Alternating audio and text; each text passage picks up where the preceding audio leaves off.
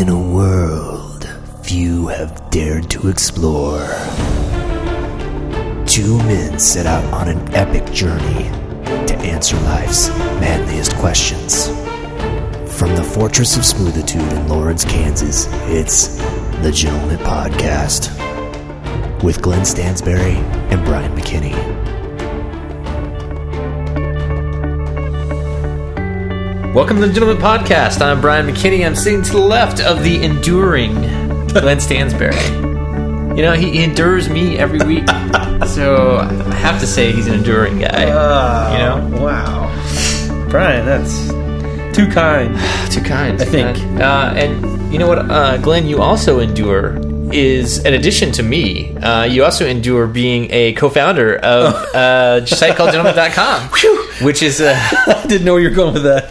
Well, yeah. Anyway, moving on. So, and the Gentlemint.com, Glenn, in case people out there don't know this, which is very unlikely. Mm-hmm. I mean, it's pretty... Everybody knows what Gentlemint.com is, but for the just in case, I'm going to go ahead and spell it out. We don't know that you know what it is. Gentlemint is a site for manly content. It's a great time to spend... wait, I said that wrong. It's a great place to spend a little bit of your time in your day, you know, in your week, in your month. This year, it's a good place to spend some time. So take a little bit of time this year. Make it a goal. Make it this year. Make it a, you know... half New Year's resolution. If it's 8 months in. You got 4 months left. You can still devote a lot of time to Gentlemint.com. And you will get back from that a great amount of enjoyment. And yeah, so, and then when you spent that time and you've achieved that goal, there's another mountaintop that you can go up to, and that is to listen to all the Gentlemint podcasts from start to finish. Yes, all the way through, all the way. You won't regret it. Well, you might regret it, but listening to an entire Gentlemint podcast is like running a marathon, Glenn, and you can relate to this. You start to get a little bit. You get about 10 or 15 minutes in, and you're like, I can't do this. 10 or 15 minutes in. Yeah.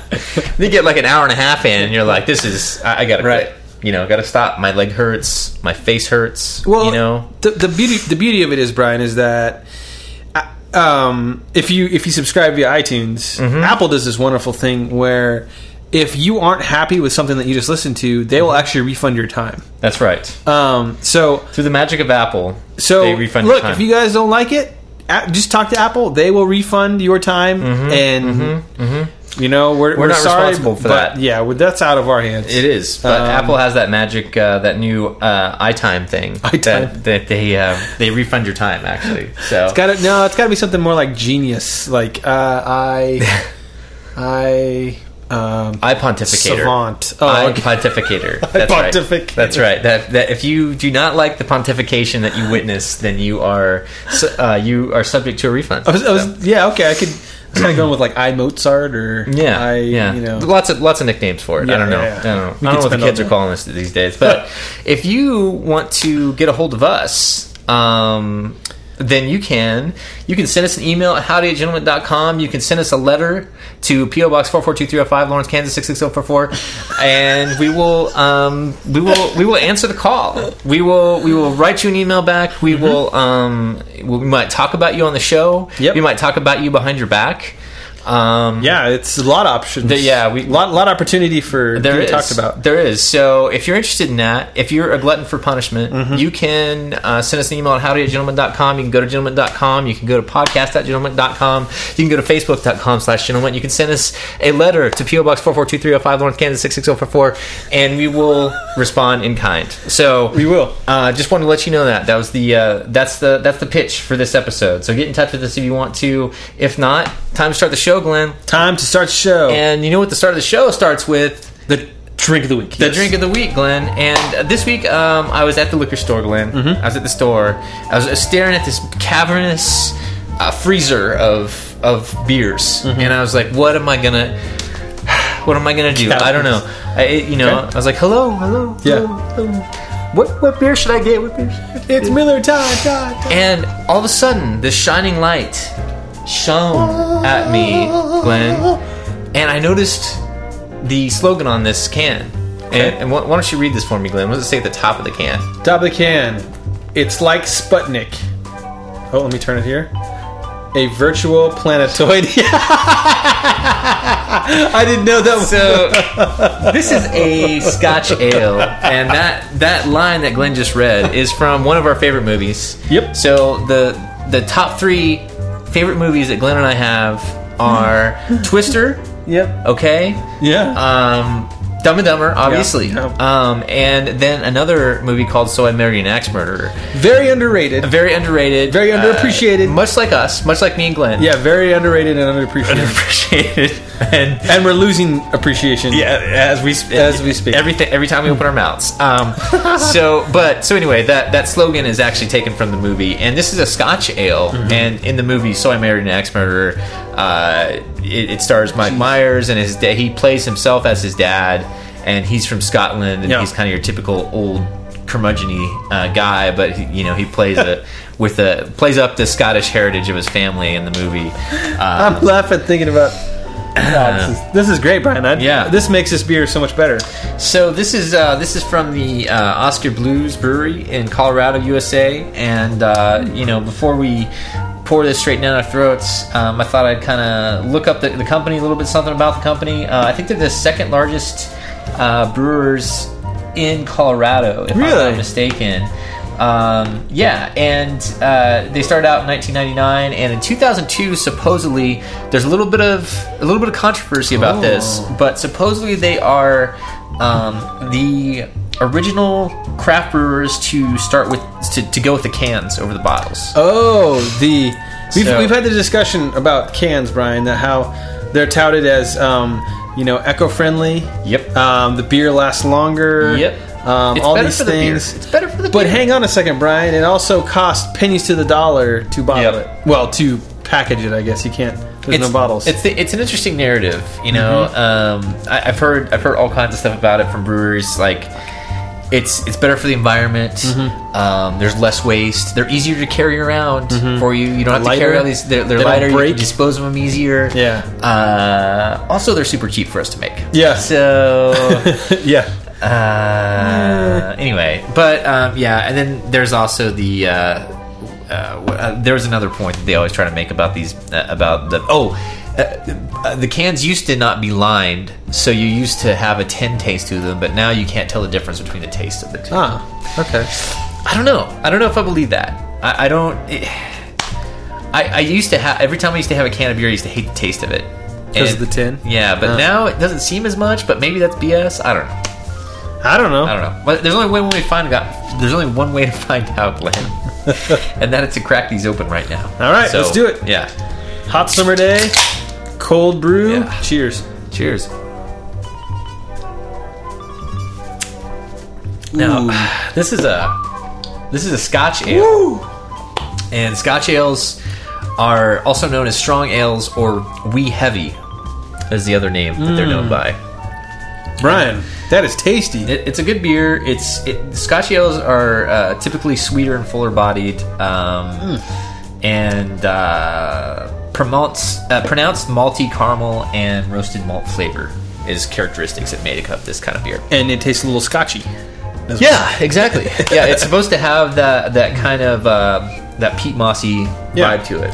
So I'm guessing, I know on some Scotch ales, like they'll actually let it sit in a wooden cask that's had Scotch in it. I don't know if they do that. Now, supposedly there is a difference between Scotch ales and Scottish ales. And so Scottish ales might be the peat mossy ones. I'm not sure. I'm not 100% sure on that. I can tell you what I am 100% on is the taste is fantastic. Yeah, it's a good one. I like this one. I haven't had this before. Just kind of something that I've never tried, so I figured I'd toss it on here and see what happened. Tell me about the price point, Brian, because we've talked about beers and how. Two things about this. Okay. The price point's pretty good. I think it was like $8.50 for the 6-pack. Okay. Which is it's a little bit higher than some things, but not to the $10 level, which is where in Kansas that's kind of what the higher 6-packs, 4-pack, the artisan 4-packs or whatever. Right. Now you're talking about cans. And we're talking about cans here. Not bottles, so it's less beer. Yeah, so $8.50, so kind of middle of the road. But I was talking to Laura about the drink of the week, and she thinks she's of the mind, and I agree with her, that after we talk about the drink, that we should give it a rating. We should give it a Gentlemint rating, an official Gentlemint rating. So I think from going forward, we're going to have to rate the beer. What's our unit of measure? What do we use? Like stashes or How many stars? Stars is so generic. Mustache curls. Oh yeah. How many or mustache twists? Yeah, how many twists? How many twists of the mustache? Or do we give it? Yeah. Okay. Maybe like out of 5 twists. Okay. Maybe 10. Maybe 10 twists would be better. So how many twists out of 10? Man, this. Jeez, I don't know. I would say this would probably be like a 7. That's what I was going to say. 7 it's or a 7. It's not great. It's pretty good. It's really good. It's pretty good. $8.50 price point. It's kind of highish. So. And we do factor price in our rating. That's right. It's so if it was like a $4 beer, but it tasted okay, well, that's going to be an 8. That's going to bump it up. Yep. Yeah, exactly. Because not everybody is, Bill Gates or Mark Zuckerberg. That's right. And we certainly are not them. No. No, we are not. Anyway, okay, so that gets 7 twists out of 10. 7 twists of the stash. It's good, though. It is good. I like that one. Okay, Glenn. So moving on, we start some. We have some tax to talk about. Yeah, Brian. We do. We have some. We better get down to brass tacks. Please insert a laugh track now. Yeah. All right. So the first one up was added by our good buddy El Sueco. Yep. And El Sueco posted this link to a Salon.com article. How one man destroyed the Food Network. Guy Fieri made culinary TV into a viewer's hell. Yes. And basically, the article is interesting, and it hits home with me because, well, first of all, the article talks about how, the Food Network used to actually be about, cooking food. And now it's about, like talking about, it's a major shift. And now it's about like talking about food, and it's all about ratings and, gorging yourself and over the top things. Right. For the most part. Mm-hmm. And how Guy Fieri has all these cooking shows. And they're all, like, kind of centered around the same thing, where he just, like, screams at TV, and it has these, like, what's that other lady that cooks everything in, like, lard? That got in trouble for the diabetes. You know what I'm talking about? Paula Deen. He's basically like a male, like, I think the article, what do they call him? A mid-90s college garage band front man. Let's roll through this, guys. Okay, first of all, I want to ask you how to pronounce this dude's name, because... I think it's Fieri. Fieri? Okay, because I was thinking immediately Ferrari, and then I thought Fiero, maybe. The old Pontiac Fiero. He looks like a Fiero driver. Not much as a Ferrari. But, okay, this guy, in addition to his go-to show that he hosts, the big one, which is Diners, Drive-Ins, and Dives, right. Guy can also... annoy you while hosting Guy's Grocery Games, Guy's Big Bite, Rachel versus Guy Celebrity Cook-Off, Rachel versus Guy Kids Cook-Off, and Food Network Star. So I thought when they listed those off, I thought they were like jokes. I thought it was jokes, but those are actual shoings, I think. I have never heard of any of those shows. Well, you obviously don't watch enough of the Food Network. Okay, so here's the thing, Glenn. The thing about this that bugs me, and I really identify with this article a lot, because this happened without me knowing it. Like, I used to back in the day, I would kind of casually watch Food Network once in a while. Like this, the article mentions about how he's really upset because he really liked the old Food Network, where they actually talked about cooking and showed you how to cook. Right. And now it's just about, like, I saw a show the other day where this guy. Not Guy? Guy, the guy. Oh, Guy Fieri? Guy Fiero. Guy Ferrari. Was just his whole show was just he was going around to these different barbecue places and eating their barbecue in the kitchen and, like, asking them about their recipe. He was just like, oh, this is really good. And he was, like, eating the barbecue. And he's like, oh, you're putting a lot of salt in that. That's the part he played in the show.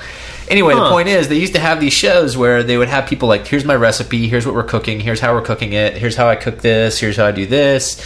They would actually show you some kind of educational value. And then they figured out no one wants any education, Glenn. Right. It's all about the, Nobody cooks anymore. Yeah, exactly. So what do you do? Well, so this hits home for me because this reminded me when I was reading this article, this is interesting because this is going to dovetail on a couple things. This reminded me exactly of the Travel Channel, because around the same time that I was watching the Food Network and stuff like that, I used to watch the Travel Channel. and they used to actually have shows about travel where Exactly. they would like go to different places and they would show you like real people like going to these places and give tips and stuff like that and how it's. And I would actually like that a lot. And then it was like that one summer, I think they just completely changed everything, and it was like the Las Vegas network.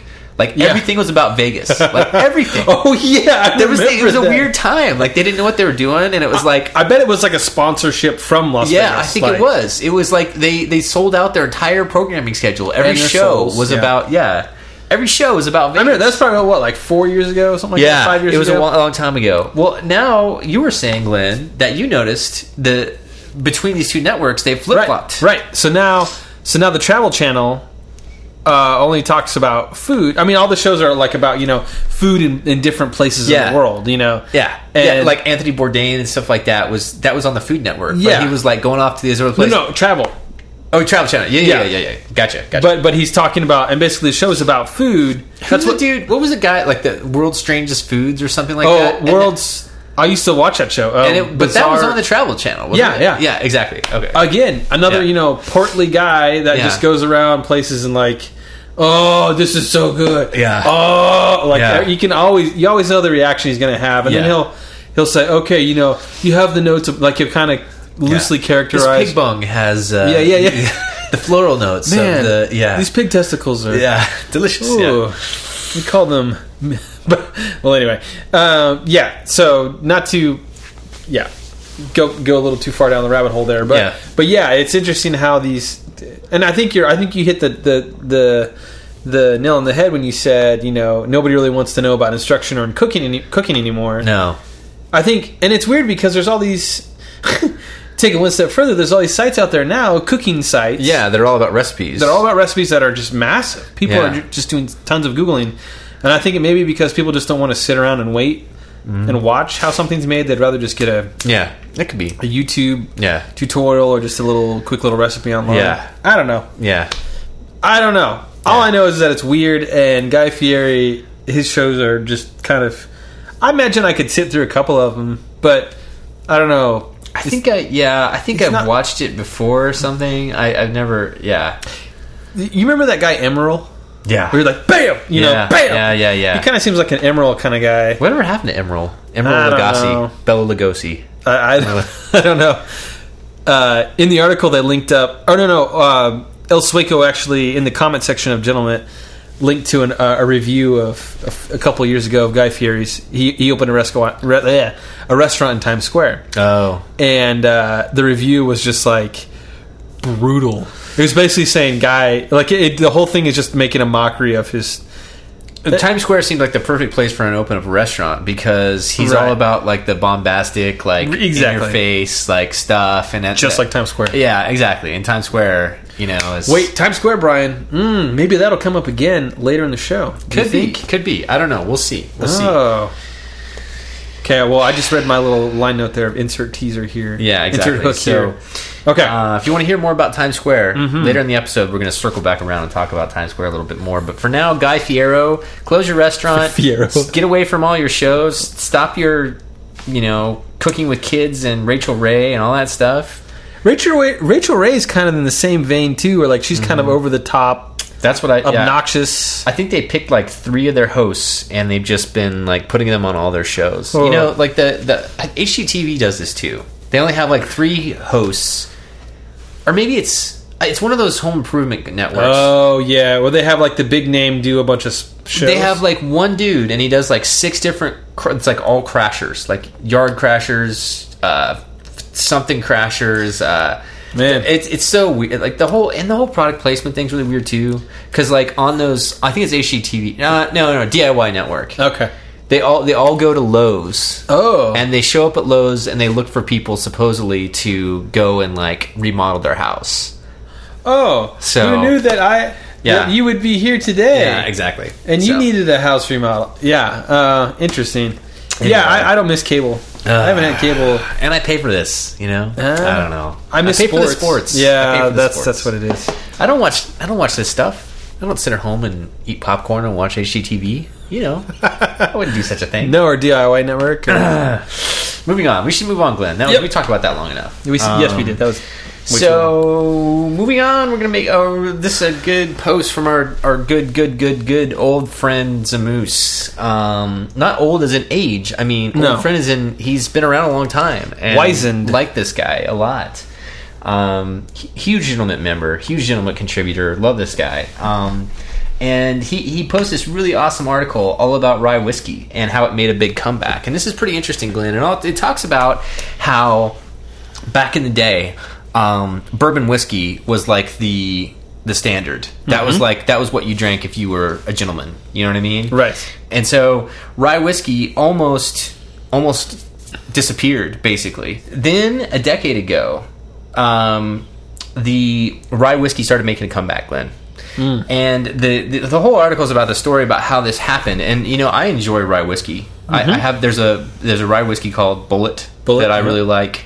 I like Old Overholt, even though they slam it in the article. They slam it in the article. They say it's Old Overholt is crap, but Old Overholt, although he's hanging in there. He's been hanging in there for a long time, and he's still 1810. That's right. But 200 years.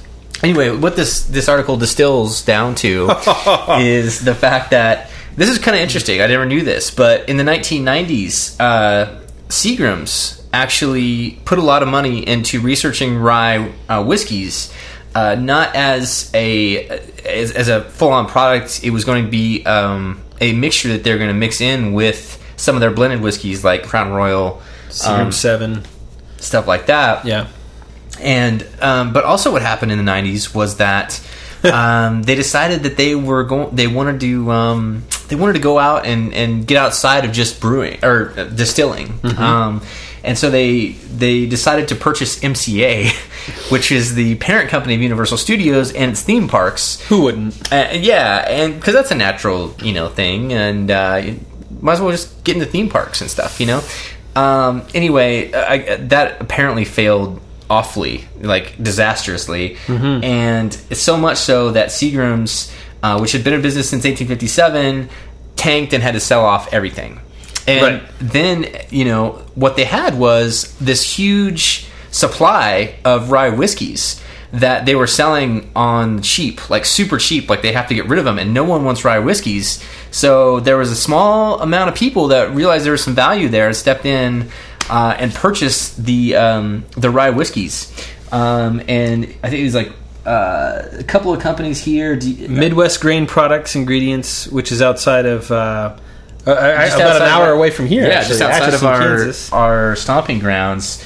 Bought the distillery, but there was also a couple companies that actually bought the stock of rye whiskey. Oh, I see. Yeah, and they turned those into the Bullet, which I just referenced, Bullet whiskey, and then a couple of other brands, and then there's a lot of small batch rye whiskey companies that snapped up the rest of it and then have been selling it. Anyway, the point is, so because they got this huge discount on it, they turned them into these products. And then they started making a comeback. So they started out. So now they're making rye whiskey again, which is pretty awesome because it's weird how like perceptions kind of judge.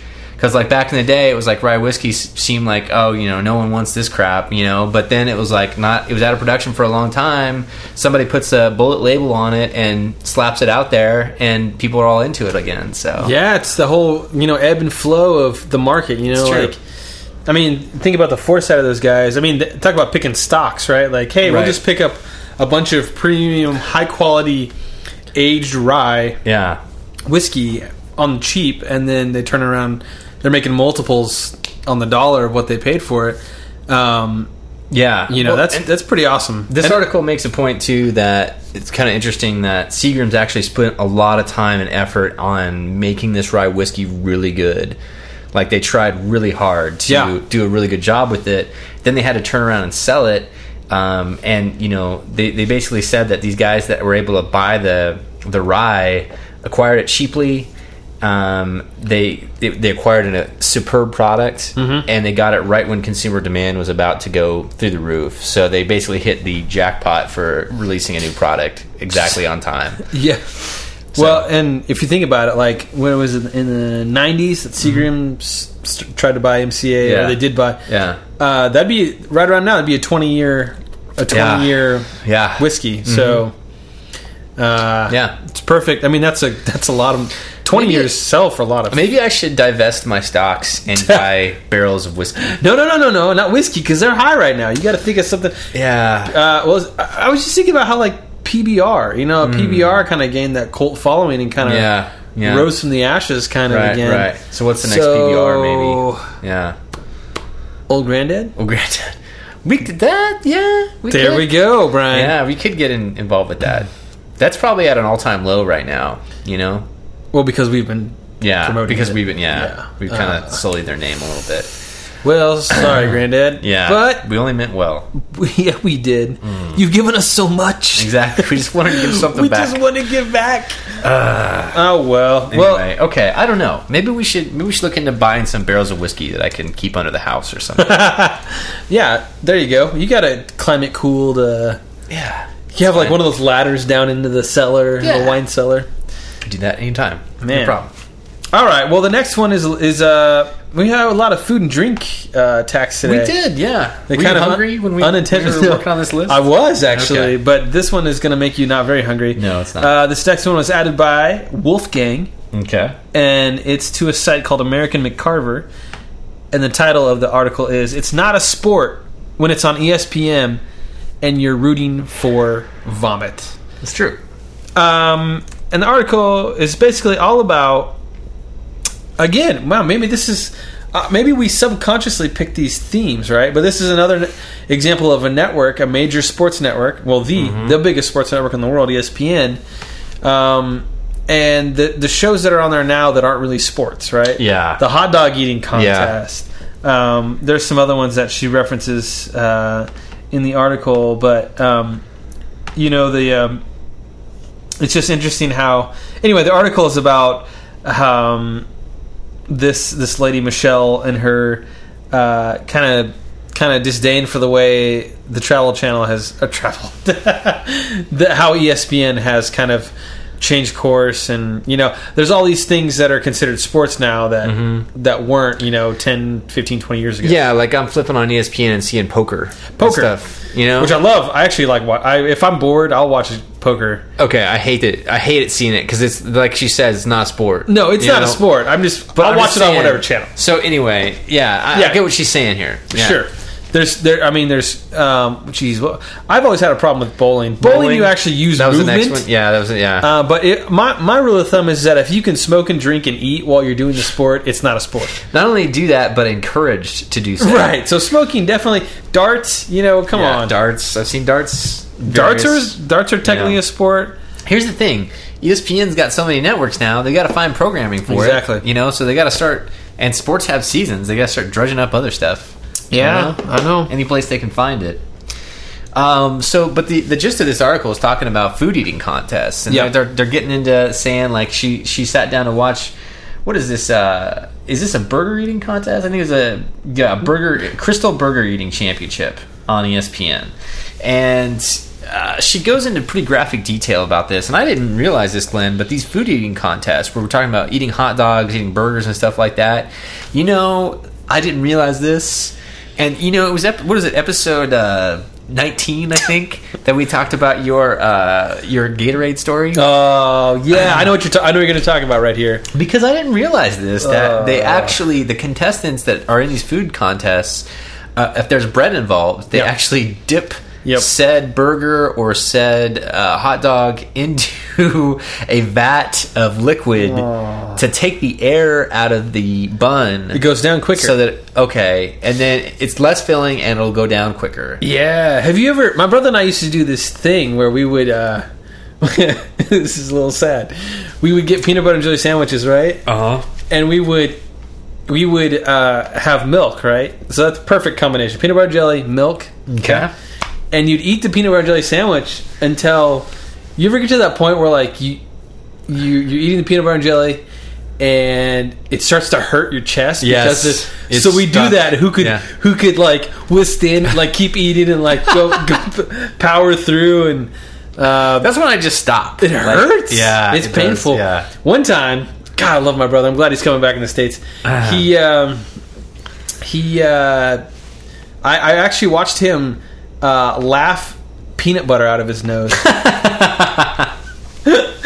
Our good friend was over, and Ed took a bite of this sandwich, and just as he's taking his bite, my friend told the punchline of this joke, and he snorted and like outshot peanut butter, and it was chunky peanut butter, so there's like a peanut. Are you sure it was chunky? Oh, I'm positive. Oh, okay. Oh, yeah, I see what you're saying. No, I'm not that positive.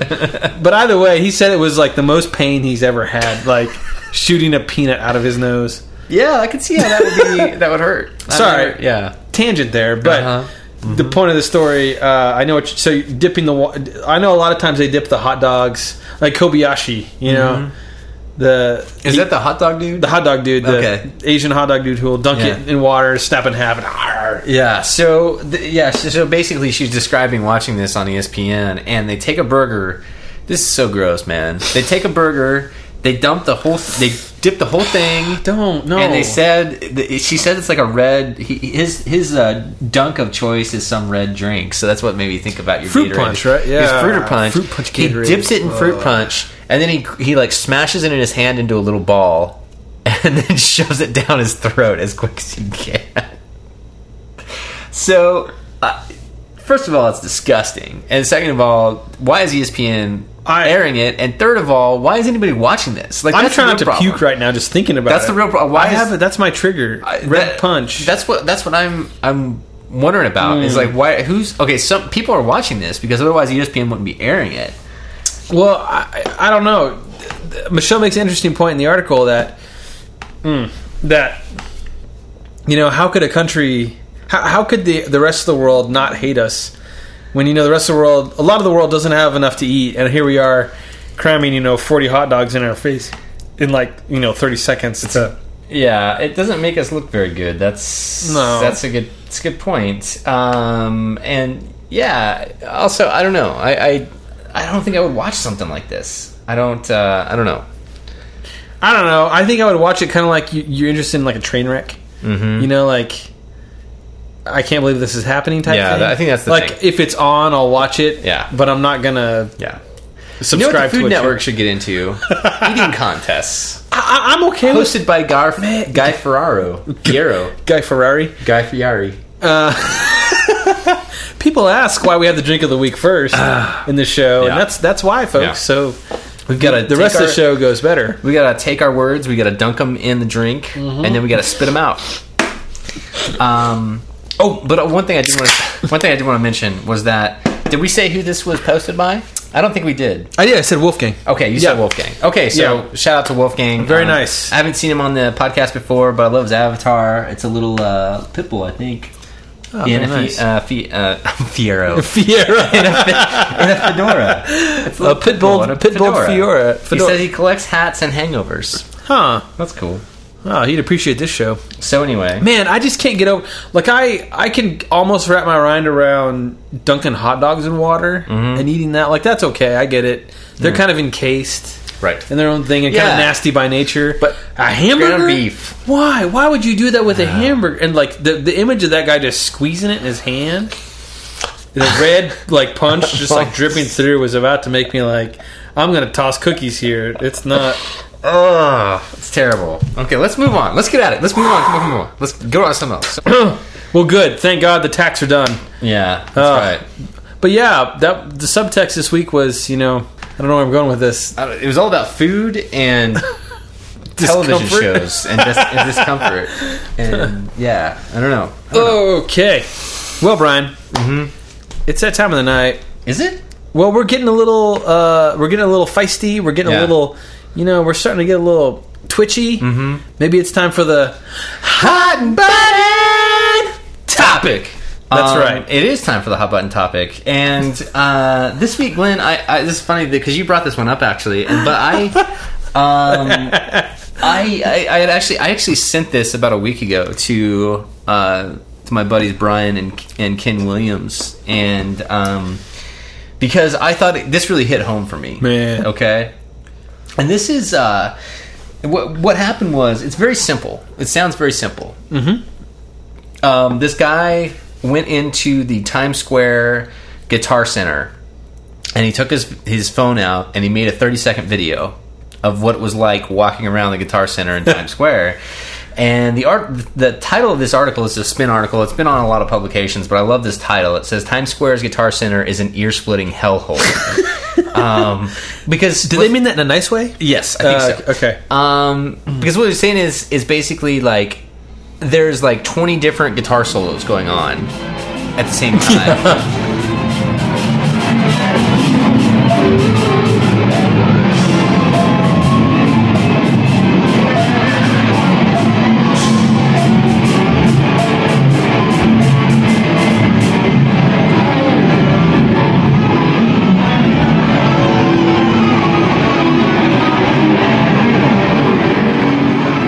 Everybody is like, my buddy Ken, he points out there's this guy in this video that is just going. He's like standing up and doing like a rock show almost, like in the video.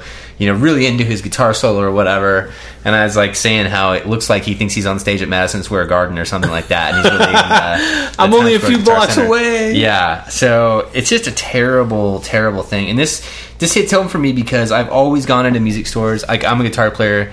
Glenn's a guitar player.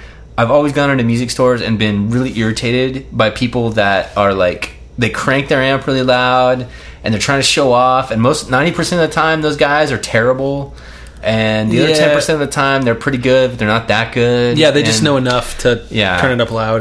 And so I've always been really like careful about when I'm like trying out a guitar or stuff like that. I don't like try to play a guitar solo like I feel weird. Yeah, it feels very weird. It's very like what's the, not voyeuristic, but I guess the opposite of that, exhibitionist.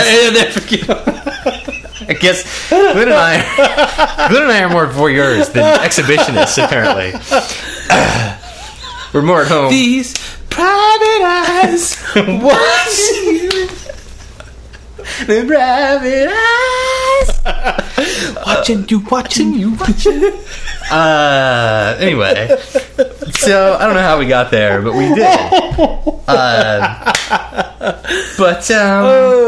So anyway, the point is, there's always that guy at the. There's always that one guy. There's always that one dude, and at the Times Square Guitar Center, this attracts several of those dudes. They're all that dude. Yeah, they're all that dude. All those dudes in one room that you don't want. I was actually just in a Guitar Center last weekend. I went to Kansas City to go to one, and there was the two guys that were there doing that, Yeah. But it was normal because there's like two guys, and you can kind of like space it out or whatever. Yeah. But this is like unescapable because the entire store is filled with tourists and people have come from all over the world. Right. It's like a convention for these dudes apparently. So. I wonder how many. I wonder how many guitars they actually sell. I don't know. Like, it's a good. I was in there and I was thinking this is pretty smart actually, because my buddy Ken he knew what he was going to get. He showed up there to get it. They have good prices on everything, and the deal is you can show up there. You can buy stuff from these other retailers, but typically the online ones, it'll take a few days to get there. So the hook is that you can go in and get it that day. Free shipping. And it's good. It's a good price. Yeah. You walk away with it that day. So, he went in there, he knew what he was going to get, but it was interesting because they offered him that he ended up buying more than that because they had this really good price on some studio monitors. And we kind of talked about it, and I was like, well, that's actually a really good price. It was like, buy one, get the second one half off. And I checked some other prices, and I was like, wow, this is a really good deal. So he went to go buy those. So he got that and a microphone. He spends a few $100 here. Yeah. But they immediately were like, "Oh, we really recommend that you get the extended warranty on it. It's only an extra $50, and you get 2 years of coverage and all this stuff." And it's like they give you the discount and then they try to immediately take it right back. And the psychology is it's like buying a car. I just got this discount on it, and so I can probably afford to just go ahead and get the insurance, even though you don't need it at all. So. Well, but they make you think you need it. Yeah. Well, and that's where they make all their money. Their margins probably aren't that great on the actual products themselves. And, I know especially the thing that he got a good price on. Like, I know that our margin on that was probably pretty small. And, so anyway. I bought my guitar at Guitar Center. Oh, really? I actually was I was walking out with another guitar. No, I actually bought, this is 12 years ago, so I actually bought a different guitar. Mm-hmm. I was 18, so I thought I really needed a 12-string guitar. Oh yeah, this is gonna make Brian cringe. I bought a 12-string Ovation. Ooh. Yep. Brian, in case you didn't know, has a thing against Ovation. I don't like Ovation guitars. I don't like them. But anyway, so I played it, and I brought it back. I decided I was going to take it back, and good man, smart move. And so I'm returning it, and I'm actually going to buy a different guitar. As I'm walking out of the room, I see this guitar on the wall. It's like, oh, this is a major discount, scratch and dent. So I picked that one up instead, and I loved it. So awesome. Now, granted, I've outgrown it, but I'm ready for my next guitar. When are we not always ready for our next guitar? That's Brian? true. That's true. I actually just had a buddy who bought a graphite, like solid graphite guitar. You heard of these? Pencil lead? Yeah, just like that. You click it, and the neck gets longer. Okay. No, I think it's graphite, right? Could be. I don't know. It's supposed to have like this incredible tone, and like you hardly ever have to tune them because they're not like wood. Okay. They just keep their weird. It's really good for live sound, I think. Yeah. Okay. Anyway, the point is that we're always looking for the next guitar. That's true. And he actually, the same friend, has every time he has 2 daughters, and every time that a new daughter was born, he bought a guitar. It's a good policy. Which I've tried to use. I like that on Lynn, but she is not having it. I've noticed that you have the same guitar, but you have 2 daughters. I don't. Well, maybe it'll catch up. Maybe I'll buy 2. 2 at once. Yeah, 2 at once. 2 for like that sale, Buy one, get one. I don't know. Yeah. I need a new one. Anyway, we're getting off topic here. Get one. Look, Glenn, I never shop at Guitar Center because I always shop at a store called Mass Street Music here in Lawrence. That's massstreetmusic.com. That's right. Great store. We will gladly give shout-outs to Mass Street. I love Mass Street. I've been going to Mass Street Music since I was 12 years old. They're still an awesome guitar store. I bought my first guitar amp from them when I was 12 years old or something like that. Or my first major guitar amp. I had a guitar amp before that my parents got me for Christmas, but that was my first major purchase. Nice. The same owner since the 70s. Awesome shop. Great support. Awesome place. A local company. Yeah, local company in Lawrence, Kansas, but they have awesome vintage gear. Like, so if you happen to be a guitar player or something like that, check out Mass Street Music because they have awesome stuff, and I love going there. You probably already know about them. You probably already do, yeah. But if you don't, it's like the Gentlemint podcast. If you don't, you should go check them out. And tell your friends.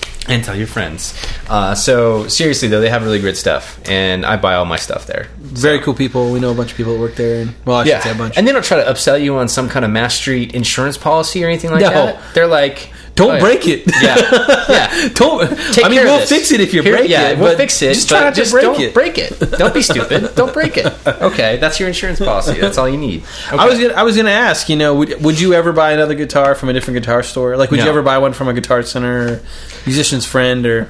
Because you kind of have a unique taste in guitar. Okay, so I'm going to tell a personal story, Glenn. Ooh. Okay. Oh wow. I love when these come up. Hold on. Let me get comfy. Yeah. Okay. Okay. I'm comfy. There's a store called Sweetwater Music, and I'm going to call them out by name because this is an exact experience that I actually had. I've heard of Sweetwater. Yeah, so I called them up about a guitar because they had sold me some other stuff. I had bought some stuff online from them before, and I was looking to buy an electric guitar. So I called them up, and I was looking at one. They had this guitar gallery where they like take real pictures of all their guitars, and when I found one that I was really interested in and everything like that. And I was talking to the sales guy, and they have a 30-day or something like that, no questions asked return policy on guitars, because it's the deal where sometimes you get a guitar, you try it out, they're on the internet, you can't play it in person. So the idea is that if you don't like it, if it's not working out for you, you can send it back. Sure. But the point of that is that they know that if you get it to your house, you're probably not going to send it back. Psychology of having it in your hands. Anyway, so I'm talking to this guy on the phone, and I don't remember which sales associate it was, but it really ticked me off because I called him and I was talking to him about it, and I said, so what's the deal with this return policy? If I get the guitar and I really don't like it, I can send it back. And he said, well, yeah. I mean, sort of, but we really can't have people sending very much stuff back, and we really don't want that to happen, and I guess you can send it back, but he was like all... AKA, I'm going to lose my commission if you send it back. Well, yeah, basically just being a jerk about it. So I pretty much just got off the phone with him, and that was the last time I ever thought about buying a guitar from there. So, anyway. Yeah, I speaking of Sweetwater, I've never bought anything from them, yet somehow somehow I've managed to get a magazine from them. Like, Yeah. and you know, I have a personal representative, Brian. Mm-hmm. He's my buddy. Yeah. He's gonna call me up if I need anything. I've gotten so many calls from them. Yeah, I Seriously. can't. That's annoying to me. 7 a.m. Yeah, I've gotten a call Really? from Sweetwater. Yeah, seriously. Yeah. Anybody? What call guitar us player in. is up? You know what? Good? Yes, what, yeah. It's like that quote. You know, the kid tells his dad, "Dad, I want to be a guitar player when I grow up," and the dad says, "Yeah, you can't have both." Yeah. Yeah, there you go. Yeah, there you go. That's true. That's a good point. It's a good point. So anyway, I just wanted to air my grievances with Sweetwater. That's all right. We've all been burned by Sweetwater. That's right. Yeah, everybody out there, even people that aren't musicians, get calls from Sweetwater. Yeah, you know. I've never even looked at an instrument. Pies. But yeah, yeah. Oh, my computer froze up. On Anyway, moving on, Glenn. That was a hot button topic, apparently, because it got us all riled up. I'm all hot and bothered. I am too, Glenn. And this is a good segue into the final segment, Glenn, which is the questions from the Gentlemint mailbag. You know, every week. Okay, Glenn. Let me back up. Okay. You know, Glenn, as well as I do, that when we started this show, you and I sat down before we started the Gentlemint podcast. Yes. And we agreed to the code of the Gentlemint podcast, which was that when we get a question from the Gentlemint mailbag, we have to honestly answer it. Like, whether or not it's embarrassing, right? Whether it is humiliating, whether it's, you know, whatever, like, we have to answer it honestly. Yes. We can't evade questions from the Gentlemint mailbag. We both took the oath. We did, and we agreed to that oath, and so we are going to just, you know, we're just going to let you know. Like, if you ask us a question, we're going to answer it, you know? And this is one of those questions that, Glenn, frankly, I'd like to avoid, but I'm not going to. You can't. I'm going to answer it. You just can't. You can't do it. So, Glenn, this question is, it's like we're hooked up to lie detectors. I know. We have to. We're on the hook to answer this as honestly as possible, and that's what we're going to do. What cheesy love ballad would you be completely ashamed to admit to singing along with every time it comes on the radio, Glenn? What song do you like comes on the radio, and if no one's in your car, you kind of look around and you like crank it up, turn your roll your windows up, maybe like pretend that you have one of those Bluetooth things in, and like start singing along with the song. Yeah, pretend like you're on the phone. Yeah, exactly. You know, you sent me this ahead of time. Yeah, just to prepare me, just so I could get my, you know, something you got to think about. Gather myself. Right. And honestly, I have many guilty pleasures. Okay. When it comes to music, all right. I'm not ashamed to admit that I will sing along to the crappiest music known to man. Okay. You're kind of copping out there, because the point of this question is, this is something that this is a song you're totally into, but you don't want to admit to it. Okay. No. But the thing is that, like, I do this so often, there's no, like... Okay. There's no clear-cut winner. Right. There's no clear-cut... I'm just going to give a few examples. Okay. Gosh, I don't even know the name, but I love the... Take on me. Okay. Take on me. Yep, that's you know. Right. I'm on board with that, though. Okay. Yeah. Mariah Carey. Dude, there's this Christmas song. All right. Wow. Okay. Which one? I don't want a lot for Christmas. There is just one thing I need. All right. Okay. Gotcha. So keep on going. It's not. But I was trying to think of love songs. Love songs. And that's the Christmas one's kind of a love song. Gosh. What other? I'm sure. Yeah. That Take On Me is I love that video too. Yeah, the music video with the animation. That's really cool. Yeah. Yeah. That's yeah. Cool. So those are two. Yeah. Nothing else that sticks out to you? Love ballads? Love ballads? Gosh. I don't know. Not off the top. Honestly, not off the top. Like, I just can't think of a love song off the top of my head. I'm a sucker for a hook. Like, if it hooks me, I don't care. I don't care what anybody thinks about me. All right, Brian? Yeah. Yeah, I'm in the same boat. Okay. All right. Okay, Glenn. Well, okay, so that was the Gentlemint podcast. Wow. We'll see you next week for episode 23.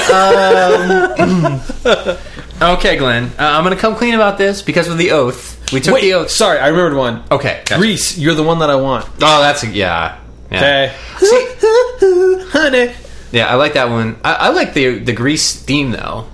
Yeah. Frankie Valli or whatever. Yep. Yeah. Yep. Like, were you ever planning on seeing the movie that came out about the Four Seasons? Frankie Valli and the Four Seasons? I didn't see it. Is that the one? Is it Frankie Valli and the Four Seasons? It's one of those groups. I'm pretty sure it is. Oh, Jersey Boys is the film. Oh, okay. I don't know. Yeah, I don't know. Anyway, I thought that was a musical. I don't know.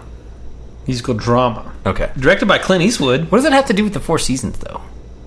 It tells the story of the musical group, the Four Seasons. Oh, I thought. Oh, okay. I had no. So it's already come out. Okay. Anyway, 2 months ago. Anyway, all right, Glenn. Neither here nor there. Brian, it's been building up to this point. Let's hear it. This is hard to. It's okay. say. Just let it out. It's so hard to. Just let it out. We're all friends here.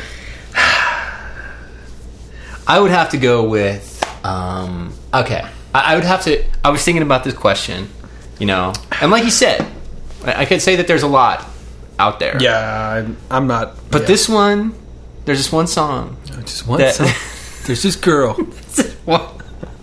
So, there's one song that I was thinking about this question, and it just popped into my mind, and I was like, "Heck yeah, that's the one." And I'm gonna have to go with Seal's magnum opus. Wait, which one is it? A little song called "Kiss from a Rose." Kiss from the rose of the grave.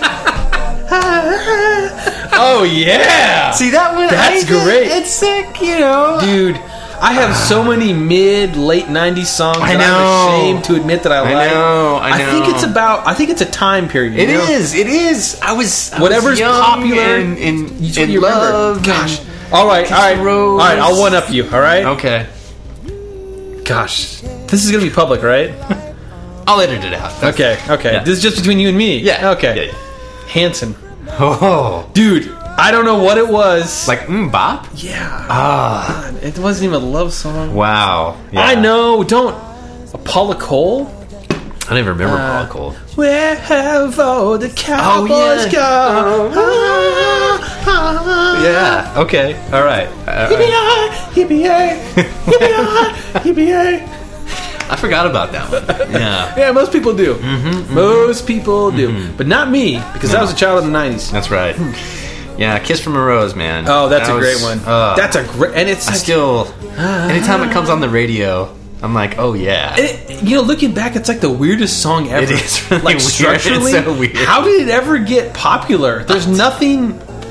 There's no redeeming qualities. Well, there is, though. I mean, he's like amazing singer. And, he is the redeeming quality, but the song structure is not. It's really pop. Yeah, it's not song. It's a very catchy song, though. It is. Yeah. And didn't he marry some supermodel or something? Elle McPherson or Claudia Schiffer or somebody like that? He was married to some super. Hey, man. If you listen to that song, I would have married the guy. Yeah. I would have been like, all right. Yeah, I mean, it's like Billy Joel married Percy Brinkley. Yeah. I mean, gosh, you just gotta have a song, Brian. Well, or 10. If I could write a song like that, I would retire, and I don't know what I'd do. Oh yeah, I have tons of songs, and I'm just Heidi Klum. Seal is married to Heidi Klum. Yes. Well, but apparently divorced in 2012. Ooh, so some lucky man is well, I don't know. I don't think she has any trouble. Finding a date. Yeah. So maybe he'll come out with another Kiss from a Rose kind of thing. I can understand why he would be able to write Kiss from a Rose then. If he was like courting Heidi Klum. I mean, it's got to bring out Rose by any other name. It's got to bring out some big feelings. That's right. You know what I mean? Like it's really like Kiss from a Tsunami. It's gonna make you write some big love songs. That's right. Go big or go home. That's right. And I think it has to do with that time period where like basically your hormones are raging. Yeah. And so like everything is like more intense and more. Oh yeah. Okay, so that's fine. But Glenn, there's one more question we have to talk about tonight. There is? Yeah, because I talked about this last time. We need to give people an update. Okay. This is an important one too. Okay. How was Into the Storm? Was it the worst movie ever or merely terrible? I haven't seen it yet. You haven't seen it, but No. I said I would give an update after seeing Into the Storm. Okay, yes. So I want to give a quick. It's not. Oh, that's right. It's Sorry. not going to be very long. Okay. It's going to be. Oh, I'm excited to hear this, Brian. Just give it to me straight here. So I would say, the question is it merely terrible or the worst movie ever? I would say it's somewhere in between. Really? Merely terrible and the worst movie ever? If you had to lean to one side, say you were only standing on... I would say merely terrible. Okay. I would say merely terrible. There are worse movies? There are definitely worse movies. Okay. Have you ever seen Pootie Tang? Chris Rock? And, that's probably better. Okay. I love that movie. Into the Storm was a Twister knockoff in the worst way. Mm-hmm. Absolute terrible... it's a special effects powerhouse. Mm-hmm. It's like it's all about the special effects, and then like the characters are like kind of just traveling you around to see the different special effects. Basically, is what's going on there, right? And that's I think that was a conscious choice by the guy that was making the movie, but it just comes off as being very shallow and crappy. I've heard that the best part of Into the Storm is the trailer. Yes. If you've seen the trailer, you've literally seen all the best parts of the movie without all the bad acting. Okay, so my favorite part of the movie was the terrible acting of the lead actor. Thorin Oakenshield? This is interesting because it made me immediately think, man, Peter Jackson must be one heck of a director, because this guy, when you see him trying to act in this Into the Storm movie, it's totally unbelievable. It's terrible. Granted, the material's not great, but still, I mean, it's at least add to it somehow. It's like watching a high school play about tornadoes or something. Anyway, I'm gonna drop it there. I'm just gonna say, don't go see Into the Storm.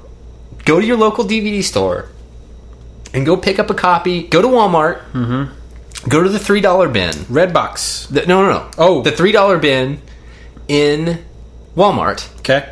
$3 DVDs. They have this big barrel. Oh, I see. $3 DVDs. Yes. Dig into the bottom of the barrel. Yep. Keep on scraping. Just start tossing DVDs out of that barrel until you see Twister. And go buy it for $3. And you will not be disappointed. No, that's much better than Into the Storm. That's money in the bank. Yeah. You could. It'll probably appreciate in value. Exactly. Well, and think about the enjoyment that you'll get out of watching that every tornado season. Kids, gather round. Exactly. Your kids are going to love it. You're going to love it. You're going to love the extreme. Oh, man. You'll learn all the lines from the movie, like Glenn and I You'll have. know not to go watch another knockoff in, 20 years later. Exactly. 20 years from now. Exactly. So, I'm just saying, save yourself the money. Go get some Orville Redenbacher's popcorn in the popcorn aisle, pick up that $3 DVD, and then go, and you can thank me later. You can send me an email and say, hey, Brian, tip of the cap to you because I had a great weekend because I watched Twister and had some Orville Redenbacher's microwave popcorn. There you go. Yeah, I remember when Twister came out, it was like late spring. It was like spring. Mm-hmm. Right when Twister season starts picking up, and there were all these reports of like people who were in theaters around the country and actually had like tornadoes go over them or something like that. Anyway, I just remember this. Mm-hmm. And when I went and saw it, when I was in junior high, right? Yeah. And I knew it probably wasn't a good sign when the movie got bumped to late summer when it was released. Mm-hmm. I'm talking about Into the Storm. Yeah. Not a good... If your not movie's... a good time period. It'd be like releasing a Christmas movie in February. Right. Not a good... You don't... Yeah. It's probably not a good sign. Mm-hmm. Why is it even in the theaters? Yeah. Just ship it straight to DVD. Would have been better. No, save some people some time. I'll tell you that much. Well... But it got me into the theater. Didn't get me into the storm, but it got me into the theater. Well. So, anyway. So, pass on Into the Storm. And do not pass on Twister. Or Old Chub. or Old Chub, the Scottish ale that we're drinking, the Scotch ale that we're drinking. At least tasty. Or Kiss from a Rose by Seal. Excellent song. Stop laughing at me. You know what? Any song. You know what? Who are we to judge? If you like that song, you go ahead and sing it. That's right. Roll those windows down. That's right. Okay? You're in the car.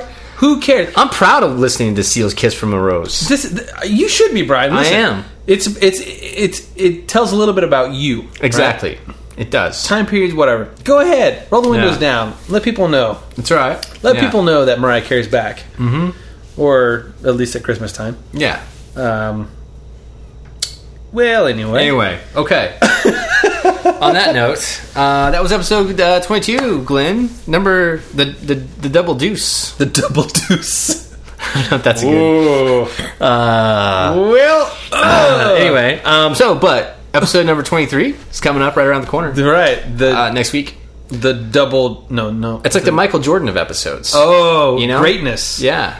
The great one. Mm-hmm. No, that's Gretzky. That might be asking a little bit much. But Air Gentlemint. I will say... Air Gentlemint. There you go. I will say that maybe next episode, it's football season, college football season. We might have a couple of football-related things to talk about. It's next episode, next week, that's college football season. Okay. August 28th is the start of the season, basically. Gosh, what's today? The 20... Oh my gosh, it's 19th. Mm-hmm. Oh, I said that out loud. We recorded this on a Wednesday. Yeah. We're recording this on Friday the 23rd. It's 8 a.m. Yeah. Anyway, episode 23, so we're going to talk about a little bit of... Maybe get a little college football action there a little bit. Just to start off the season, just to kick it off. But that's a little teaser for next week. Okay. But... and I'll be listening to Kiss from the Rose over the next week or so. I'll send you a CD, Glenn. With that. Yeah. I won't be listening to mixtape. I'll give you a mixtape with I won't be some love to songs Hanson. on it. Yeah, I'll mixtape. We'll make a Gentlemint mixtape. Don't send me love songs. No. Get you a Gentlemint mixtape with love songs on it, and then we'll figure that out. Okay, so maybe we'll report back on this. The Gentlemint mixtape. I'm really glad that you can make it at home. So anyway, Glenn. On that note, I'm Glenn Stansberry. And I'm Brian McKinney. Thanks for listening to the Gentlemint Podcast. We will see you next week for episode 23. Have a good night, everybody. We love you very much. Drive safe.